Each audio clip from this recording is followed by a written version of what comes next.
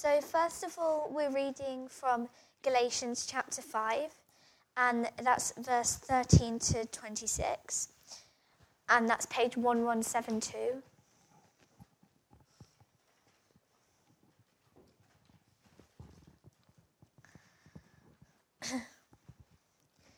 You, my brothers and sisters, were called to be free, but do not use your freedom to indulge the flesh.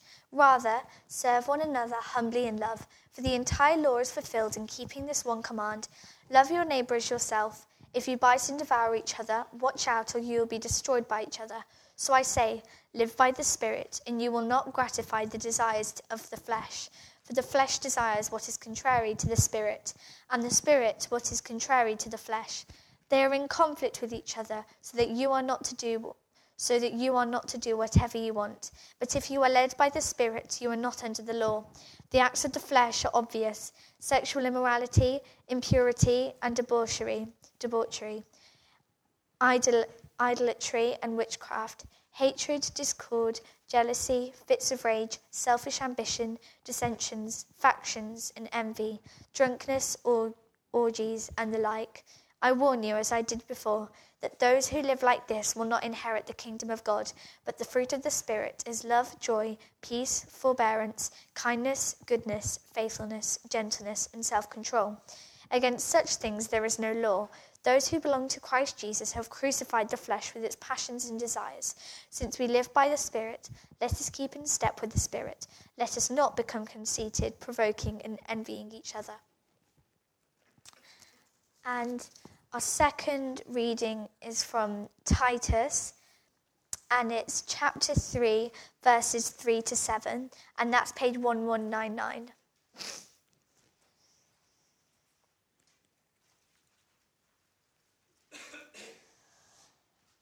At one time we too were foolish, disobedient, deceived, and enslaved by all kinds of passions and pleasures. We lived in malice and envy, being hated and hating one another.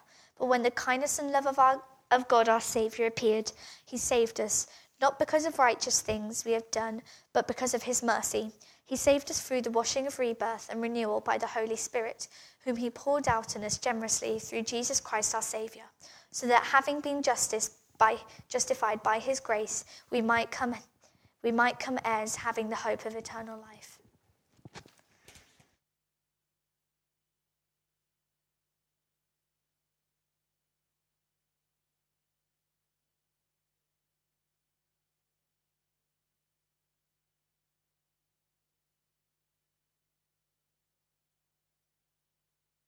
And your love to us. And as we now think about what it means for the Spirit to bear the fruit of kindness in our lives, we pray you'd be working, just powerfully working in us. Father, we recognize just how much we lack in that area. And so I pray that you'd humble us, soften our hearts, speak to us in the way that only you can. In Jesus' name, amen. Well, if you've not been with us, just to bring us up to speed a little bit in this series, we are thinking about the person of the Holy Spirit. And as we've been thinking about the Holy Spirit, we decided that we'd look a little bit at the fruit of the Spirit this side of Christmas and be thinking about the gifts of the Spirit after Christmas. And we've been sort of meditating on these verses from Galatians 5. And we've seen how the Holy Spirit is the Spirit of God. He is not a lesser person. He's not a thing or an it or a force. He is one of the members of the Godhead, a person of the Trinity, worthy of equal honor with the Father and the Son. We've also seen that he is the Spirit of Jesus.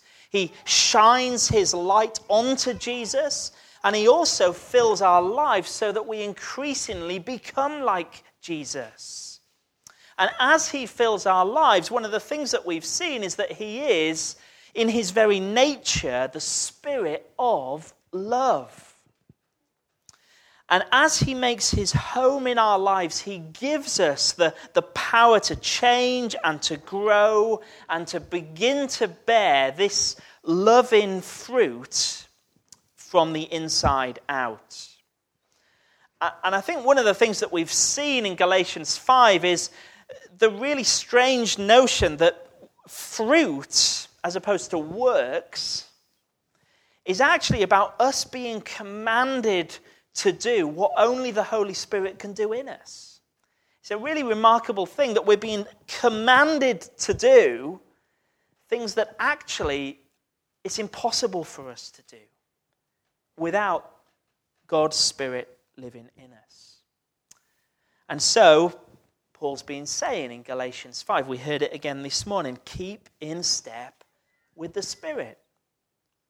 He's also, it's a kind of echo on what he says back in Ephesians as well, or a little bit further on in Ephesians, when he says, listen, don't get drunk on wine, which leads to debauchery.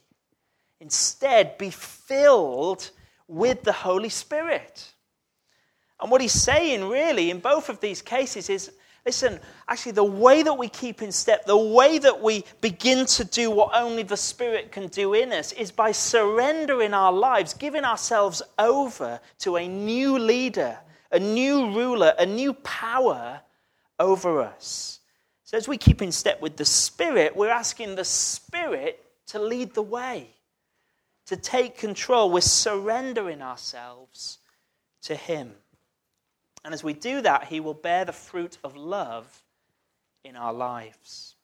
And we've seen so far that the fruit of love is love, joy, peace, patience, or forbearance. And today, we're thinking about kindness. But I do want us to see that each of these virtues are really just what love looks like in practice. In fact, in 1 Corinthians 13, Paul says, love is patient, love is kind. So really, when we think about kindness, all we're really thinking about is an expression of love. What does it actually mean in practice for us to begin to show love to others? So imagine for a moment, it's a very special occasion, and you want to buy flowers for the one you love. And so you dash into Aldi, and all those beautiful, bouquets of flowers are in front of you. And you're looking at them all and you're thinking, which of these bouquets is going to really express my love? And the shop assistant says, well, listen, we've got the special Halloween bouquet. Maybe that's the one you should be going for. Or we've got the love bouquet of flowers.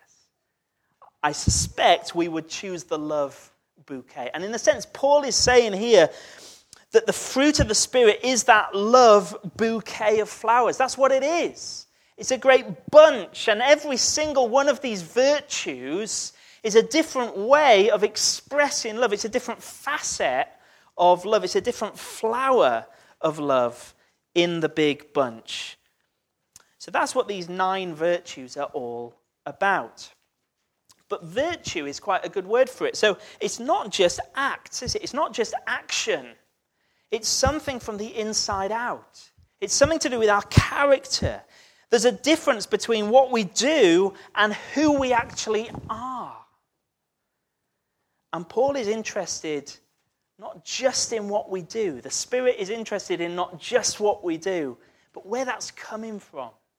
Where it's coming from inside of us.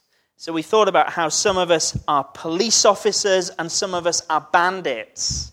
And I don't know which one you tend towards. Are you a rule keeper, a rule enforcer, or a rule breaker? But Galatians is saying to us, there's a different way of living. There's a third option. We're not to live by the law as police officers. We're not to live by the flesh as bandits. But actually, we're to live by the Spirit. It's an entirely different way of thinking. In fact, both the police officer and the bandit are really trying to live according to rules of one kind or another, either rules enforced upon them or rules that they've made for themselves. And Paul's saying, listen, the Christian life is not about keeping up appearances. The Christian life is not just about what's going on the outside. It's about being led by the Spirit. It's about life change. And kindness is a really good example of that, isn't it? Because I think when we talk about kindness, very often we don't just say, that person has done a kind thing. We will say, aren't they a kind person? Because we recognize that kindness is more than just the action. It's flowing from the inside out. And that's really what each of these sort of elements, these flowers in the bouquet are all about. And that's exactly what kindness is about today. So here's what I want us to see. Spirit people are changed people from the inside out. And what that means in practice is that Spirit-filled people are kind people. I don't know what you think about that. Whether kindness would be in your top 9 qualities, what it means to be a Christian. It's striking, isn't it? I mean, kindness is quite hard to define. We'll have a go in a minute, but we kind of know it when we see it, don't we? And kindness has a really lasting quality to it. Often long after we've thought about what someone's done or the achievements that they've made, we kind of remember whether or not they were kind. Kindness is powerful. But often in the world, it is seen as a weakness. It amused me. I kind of flicked onto the latest version of The Apprentice on TV. And if you've ever seen the show The Apprentice, it's all about a group of kind of wannabe partners of Lord Sugar, all kind of competing to work out which of them is going to be his apprentice. But it kind of made me laugh because it's still banging on. It's the same old kind of message that you have to be mean and you have to kind of put yourself forward. You have to push yourself to the front in order to excel and in order to be kind of shown to be the right material for Lord Sugar. Kindness is weakness. But actually, the real business world has learned a long time ago that actually kindness in the workplace causes everyone to flourish. Actually increases productivity in the workplace if people are kind to each other. But I wonder whether we value kindness. It kind of seems like an added extra, doesn't it, to be kind? But here in Galatians 5, it is essential. It is what it means to be a Christian. So Spirit-filled people are kind people. He's the Spirit of kindness. That's who he is. So, we might be smart, but are we kind? We might be well taught and theologically accurate, but are we kind? We might be great leaders and charismatic personalities, but are we kind? We might be popular. We might be well respected, but are we kind? And I suspect in our kind of family of churches that regard themselves as Bible-believing churches, evangelical churches, I wonder whether we value kindness in the same way that we value rightness.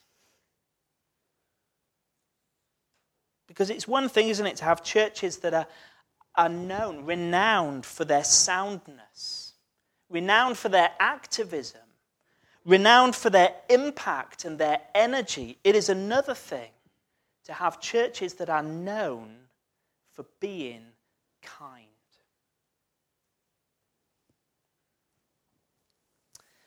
So how are we going to define kindness this morning?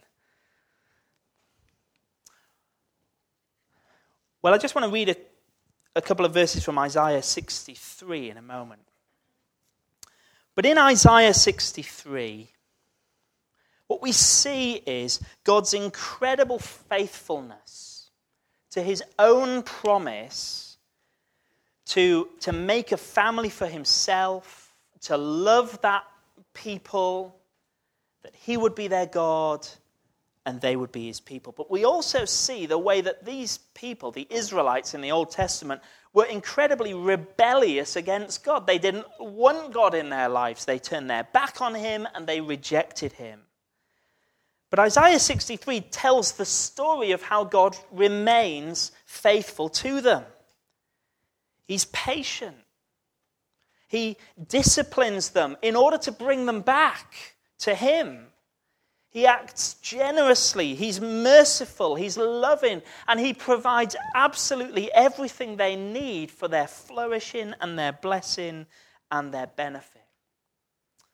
But what's really interesting is Isaiah 63 verse 7, because this is kind of the summary. Let me just read it. I'll put it on the wall. This is the summary that Isaiah has for God's action with his people. He says, I'll tell of the kindnesses of God, of the Lord, the deeds for which he is to be praised, according to all that the Lord has done for us. Yes, the many good things he has done for Israel, according to his compassion and many kindnesses. Now, the word for kindness there in Isaiah 63 is the word chesed. It's a word that's used all the time in the Old Testament to talk about God's steadfast love and faithfulness and his kindness. And you notice how kindness and compassion are so closely brought together in that verse. But the point is this.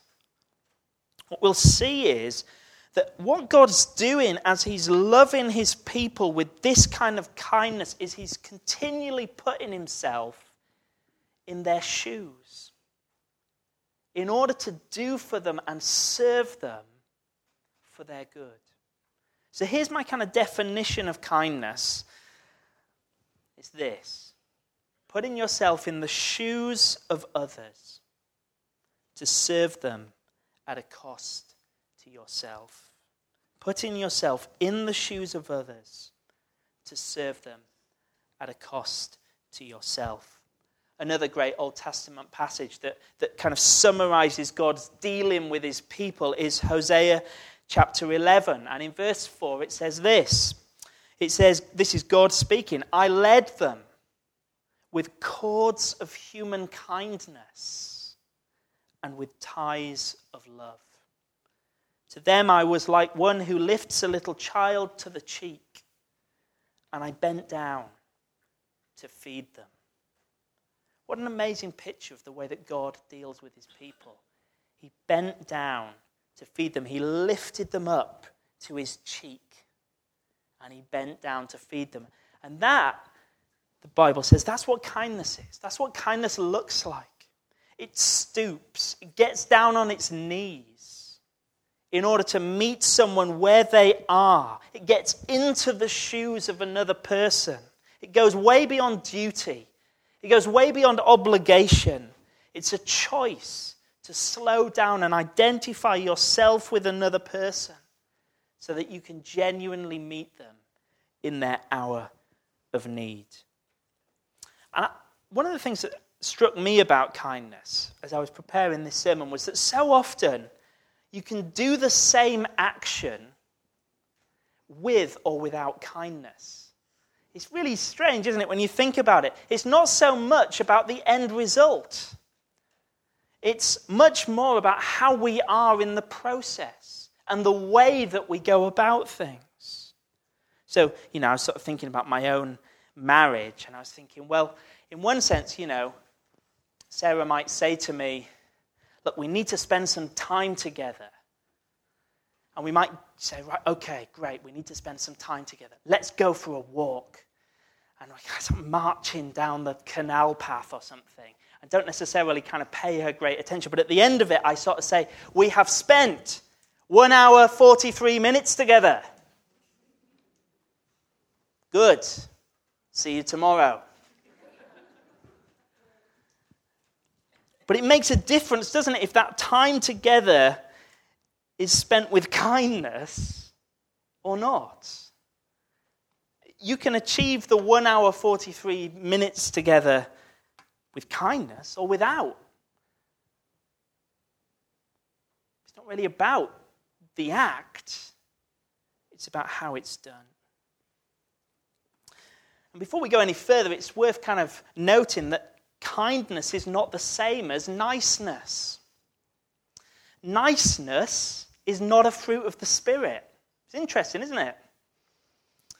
You know, we kind of think of kindness and we might think of, do you remember the old AA advert? You might not remember this, but there was an old advert and there was I think it was two sort of older ladies who were helped by the AA mechanic.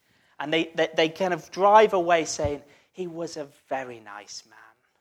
Oh, he was a very, very nice man. No, he was a very, very, very nice man.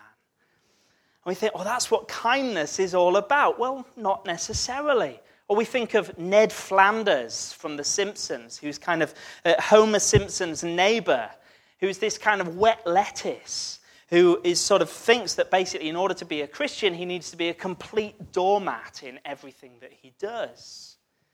But again, that's not kindness. But neither is that an excuse then for cruelty or meanness. Because we might say, well, kindness isn't the same as niceness, so therefore I'm going to be really mean. It's not that either. My granddad used to have a saying, and he'd just say, it's the kindest thing to do. But that was usually what he'd say when he was about to do something totally horrendous. It's the kindest thing to do. So, this is genuinely, my mum was traumatized by this for years, but when my mum was about 10 years old, he shot the family dog in front of her. He was a farmer. They had different rules, as far as I understand. But he basically shot the dog. But he did it saying, it's the kindest thing to do. Now, actually, it might have been the kindest thing to have put the dog down. I kind of presume it was, but it wasn't the kindest thing to do it in front of my mum at the age of 10. She's never quite recovered, I think, from that. So what do we mean? But, if that's not kindness, that's not kindness. There's also a kind of fake kindness, isn't there? Which is really about being nice. Being really nice. But in order to kind of get something, you might call it manipulative good deeds. And we're kind of quite good at that, aren't we? But actually, it's not the same as kindness.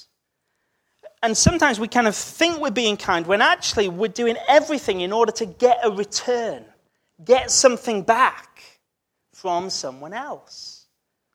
So I was reminded of, there's a kind of movement called Random Acts of Kindness, RAK, Random Acts of Kindness. And we can all be racktivists, which basically means we're kind of on a mission to pursue random acts of kindness in the world. And they're things like smiling to people, or leaving a little note in a library book, or taking the bins out for your neighbor. Small gestures that actually might brighten up someone else's day. And I kind of looked on the website and I thought, do you know what, there's something really lovely about this. And it really showed to me the power and the beauty of kindness. And that's what this racktivism is all about. It's kind of saying, look, when we experience kindness, it is powerful. It's really amazing. It's an extraordinary thing. It can change our lives. But the thing that kind of slightly unsettled me was that so many of the things were so random. So, the clue is in the name, random acts of kindness. But actually, it's not really what the Bible means by kindness. Kindness is about slowing down and actually putting yourself into the shoes of another person and saying, what do they actually need? It might not be a little note left in a library book. It might actually be a very practical way that we can serve and support them. In a sense, it's a kind of drive-by kindness where you're just sort of running along, living your life entirely the way you want to, but then scattering this kind of kindness out there to see if anything will hit. But actually, so often that is driven by a desire to feel good about ourselves. We know that actually if we're kind, it blesses us. It makes us feel better. We kind of finish the day by saying, I was a good person today.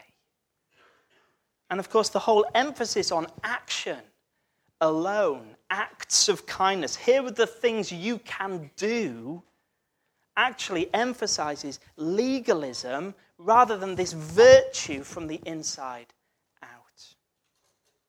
But that's not to say there's not something just fundamentally beautiful and powerful about this kind of action in the world. It's just to say, when the Bible talks about kindness, what it's talking about is something that actually is impossible for us to do in our own strength. In fact, in Romans chapter 3, Paul says this. He says, there's no one righteous. Not even one. It's a kind of moment of great clarity and honesty in the Bible. He says there's no one who understands. There's no one who seeks God. All have turned away. They've together become worthless. And there is no one who does good, not even one. And that word for no one who does good, that word for doing good is the word Christotes, which is the word Paul uses for kindness. So what he's basically saying is there is no one who's kind. There's no one who is truly kind. Which brings us back to really what we thought about at the beginning. We're being commanded to do what we cannot do on our own. So where do we see this kind of kindness? Where is kindness displayed? Well, Faith read for us earlier Titus chapter 3. Perhaps if you've got Bibles with you, you might like to kind of see those verses again. I'm just going to read them again to us. Titus chapter 3, verses 4 to 7. Sorry, verse 3. I'll start from verse 3. At one time, we too were foolish, disobedient, deceived, and enslaved by all kinds of passions and pleasures. We lived in malice and envy, being hated and hating one another. But when the kindness and love of God our Savior appeared, he saved us. Not because of righteous things we had done, but because of his mercy. He saved us through the washing of rebirth and renewal by the Holy Spirit, whom he poured out on us generously through Jesus Christ our Savior, so that having been justified by his grace, we might become heirs, having the hope of eternal life.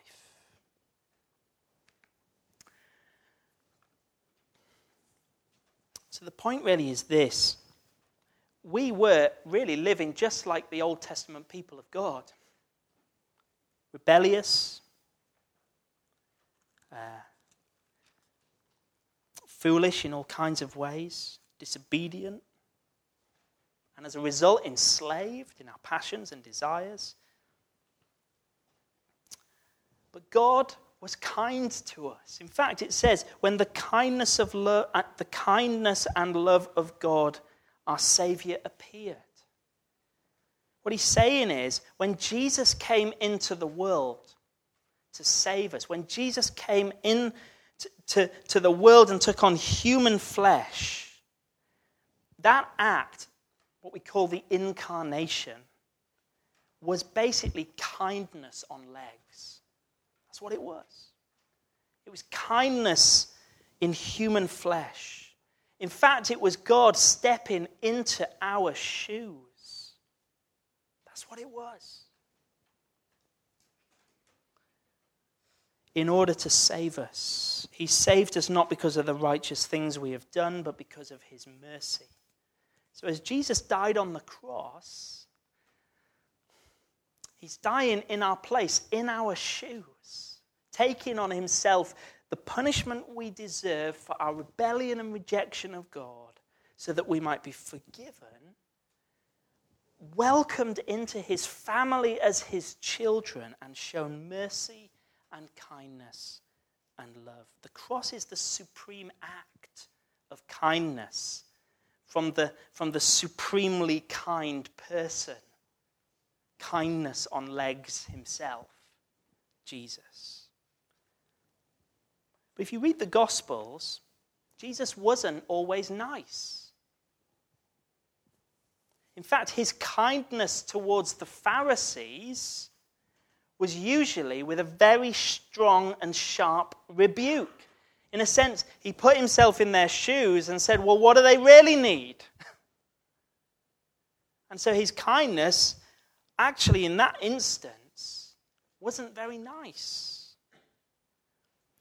But when you read the Gospels, Matthew, Mark, Luke, or John, I wonder if you've ever read them thinking about how often Jesus is interrupted. In fact, it'd be worth doing that. Just read the gospel for yourself and think, how many times is Jesus interrupted? When he's on his way to doing something, something happens and gets in the way and stops him doing what he's meant to do. Now, what are you like when you are interrupted? What am I like when I am interrupted? Faith, what am I like when I'm interrupted? You don't need to answer that. It's okay. But I get irritated. I get incredibly dismissive. I've got my plan. I've got my agenda. I'm doing my thing. I was sharing this on Thursday because once a month we have a little preaching group where those of us who are church leaders in the city can gather together, and it's just to sharpen our preaching. So we sort of share what we're going to be preaching on this week and where we've got to in our preparation. And I was sharing this with the group, and there was we'd split into smaller groups, and one of the guys said, well, it really reminds me of this bit from Luke's Gospel. So I just want to read to you this little bit from Luke chapter 19, and I just thought this sums it up perfectly. So Luke chapter 19, and this is the story of Zacchaeus. Now, if you've been to Sunday school, you know one thing about Zacchaeus. He was a very little man indeed. But let me read to you the story of Zacchaeus. Jesus entered Jericho, was passing through. A man was there by the name of Zacchaeus. He was a chief tax collector and was wealthy. He wanted to see who Jesus was, but because he was short, he could not see over the crowd. So he ran ahead and climbed a sycamore fig tree to see him, since Jesus was coming that way. When Jesus reached the spot, he looked up and said to him, Zacchaeus, come down immediately. I must stay at your house today. So he came down at once and welcomed him gladly. All the people saw this and began to mutter, he's gone to be the guest of a sinner. But Zacchaeus stood up and said to the Lord, look, Lord, here and now I give half of my possessions to the poor. And if I've cheated anybody out of anything, I'll pay back 4 times the amount. And Jesus said to him, today salvation has come to this house, because this man too is a son of Abraham. For the Son of Man came to seek and save the lost. And just at a basic level, you see the contrast between the meanness of the crowd. And the crowd are grumbling. They're like, oh, he's a sinner. Oh, he doesn't deserve to spend time with Jesus. Look at him. He can't get close. He's got to climb a tree because nobody wants anything to do with him. He's a reject, basically, in all kinds of ways, for all kinds of reasons, mainly because he's a tax collector. And contrast that with Jesus. Jesus is supremely kind to him. In fact, what we're told in verse 1 is that Jesus is entering Jericho simply to pass through. He's not planning to stay in Jericho at all. Jericho is just a point on the map that he's flying through because where's he going? He's going to Jerusalem.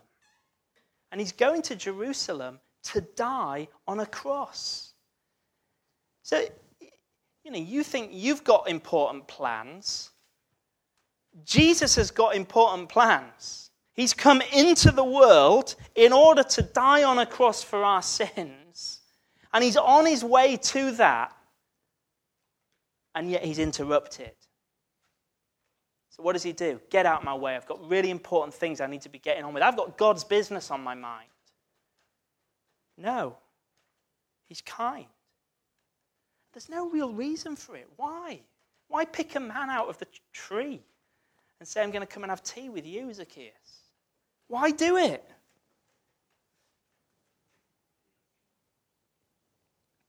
You see, kindness is just about deliberately going out of our way. Slowing down. It's totally unnecessary. And yet it's incredibly beautiful. And actually for Zacchaeus, it is life-changing. So how do we develop kindness then in our lives? Where does it come from? How do we get it? How do we grow in it?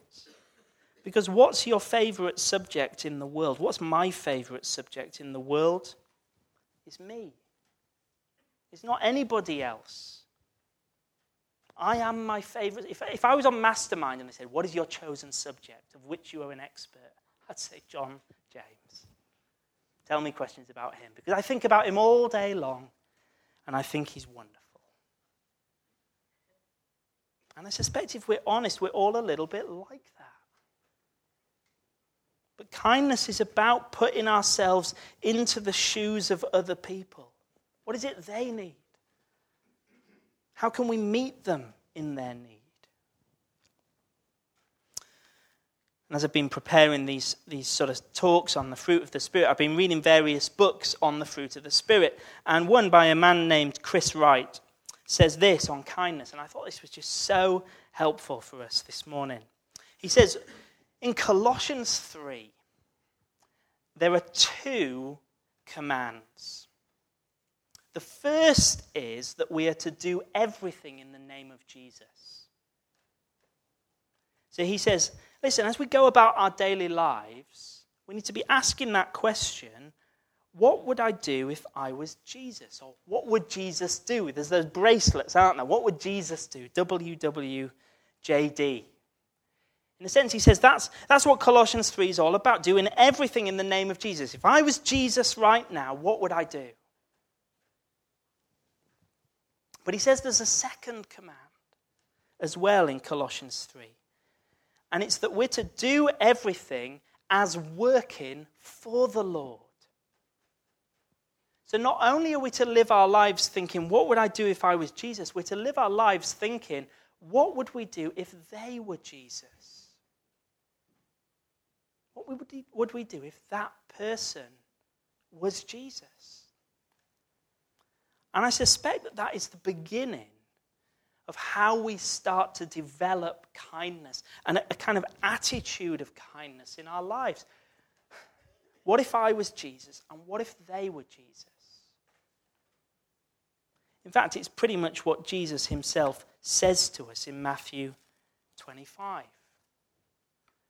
He says, when the Son of Man comes in his glory and all the angels are with him, he'll sit on his glorious throne. All the nations will be gathered before him, and he'll separate people one from another as a shepherd separates sheep from the goats. He'll put the sheep on the right and the goats on the left. And then the king will say to those on his right, come, you who are blessed by my Father, take your inheritance, the kingdom prepared for you since the creation of the world.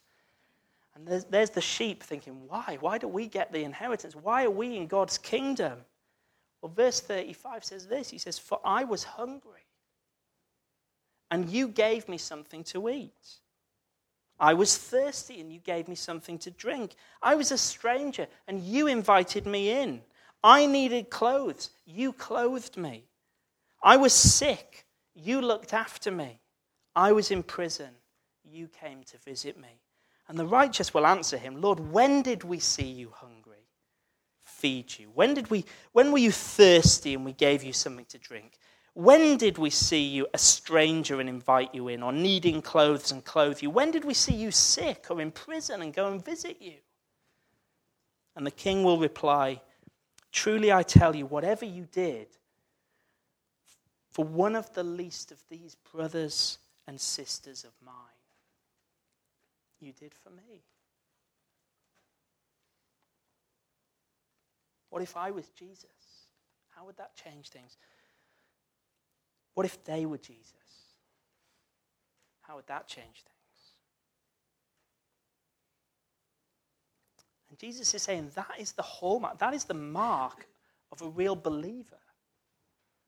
It's how we know the sheep from the goats. Well, why? Why is that the mark of a believer? Well, it's the principle of Zacchaeus, isn't it? That basically, when we have experienced kindness, the kindness of God, it will change our lives. In fact, the gospel, if it is the supreme act of kindness towards us,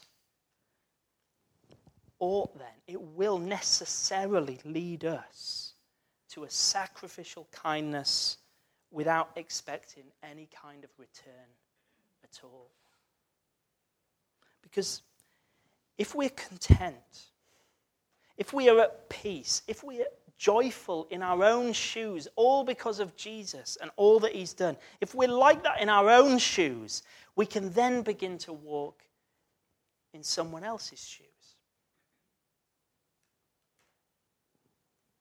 Without judgment and without expecting payback.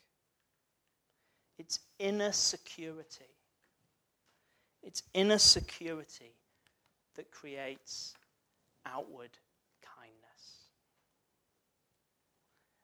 The kind of kindness that is truly radical, truly otherworldly, not random, but highly intentional in its love of other people. Just a couple of weeks ago, I was rushing around. It was quite late at night. I'd nipped up to Sainsbury's. It was late, and I was sort of on a mission, just rushing in. I can't remember what I was getting, coffee beans or something like that. I think it might have been coffee, a bag of coffee or something like that. I was just in my own mind rushing, and I rushed straight past a homeless man who was sat by the doorway, begging and, asking for money, and I just kind of didn't even acknowledge him, really. I mean, I think I maybe smiled towards him, but didn't slow down. I showed no intention whatsoever of slowing down. I was just on a mission, doing my thing. No real eye contact, just on my agenda. And I was reflecting on that. It just kind of came back to me as I was preparing this sermon on kindness. God was convicting me and saying, "John, why weren't you kind? Why weren't you kind to that man?" And I was thinking, why wasn't I kind to him? Well, really, it's because I wasn't prepared to be kind. I hadn't given it enough thought. It wasn't my I wasn't walking with an intention to be kind at that moment. I was walking with an intention to buy coffee, get out there, get home, go to bed, or whatever I was going to do. But why wasn't I prepared to be kind? Well, in part, it was because I simply didn't care enough. I had more important things to do in my mind than slow down. In part, it was because even in that moment, I'd made some assumptions. I basically said to myself, I probably can't help this guy in a way that he really needs. I'm not sure what he needs, so, me slowing down isn't going to change that. I made all kind of assumptions just straight away. I didn't make time because I was feeling rushed. I was in a rush. But why was I in a rush? I wasn't really in a rush. I felt rushed. But could I really not have just slowed down and had a conversation, seen where it led? Part of me was unsure of what the right response should be. I made an assumption straight away that what he was asking for and what I was prepared to give would probably be two very, very different things. Based on experiences I'd had in the past, conversations I'd had in the past, I just made a whole load of assumptions, but they weren't based on a conversation with him. And so I just was not prepared in that moment to be kind. See, kindness is not an accident. Kindness is about walking with the Spirit. And if we begin to have a habit, cultivate a habit of walking with the Spirit in our lives, maybe it will begin with those two questions. What would Jesus have done? And what if he was Jesus? How would that change my interaction?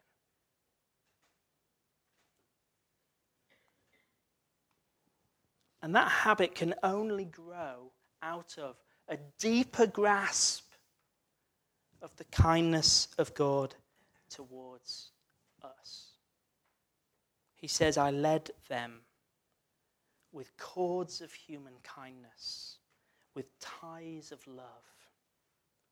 To them, I was like one who lifts a little child to the cheek, and I bent down to feed them. Let's pray.